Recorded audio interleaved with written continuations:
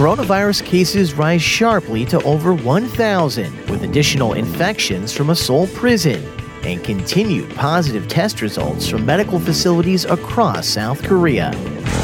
COVID Korea update Monday, January 4th, 2021.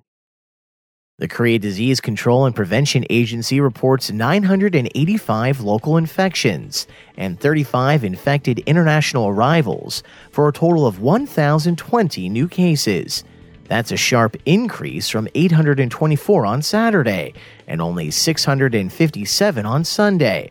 However, authorities say the weekend saw less testing due to the New Year's holiday. Yonhap News reports the ban on private gatherings of more than 4 people, previously limited to the Seoul metro area, has now been extended to the entire country.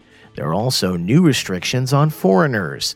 The KDCA says starting Friday, foreign nationals flying to South Korea must have a negative coronavirus test result within 72 hours of their departure. More than 64,000 coronavirus cases have been diagnosed since the new virus first appeared in the ROK on January 20th, 2020. 19 people have died of COVID-19 in the past 24 hours, for a total of 981 known deaths.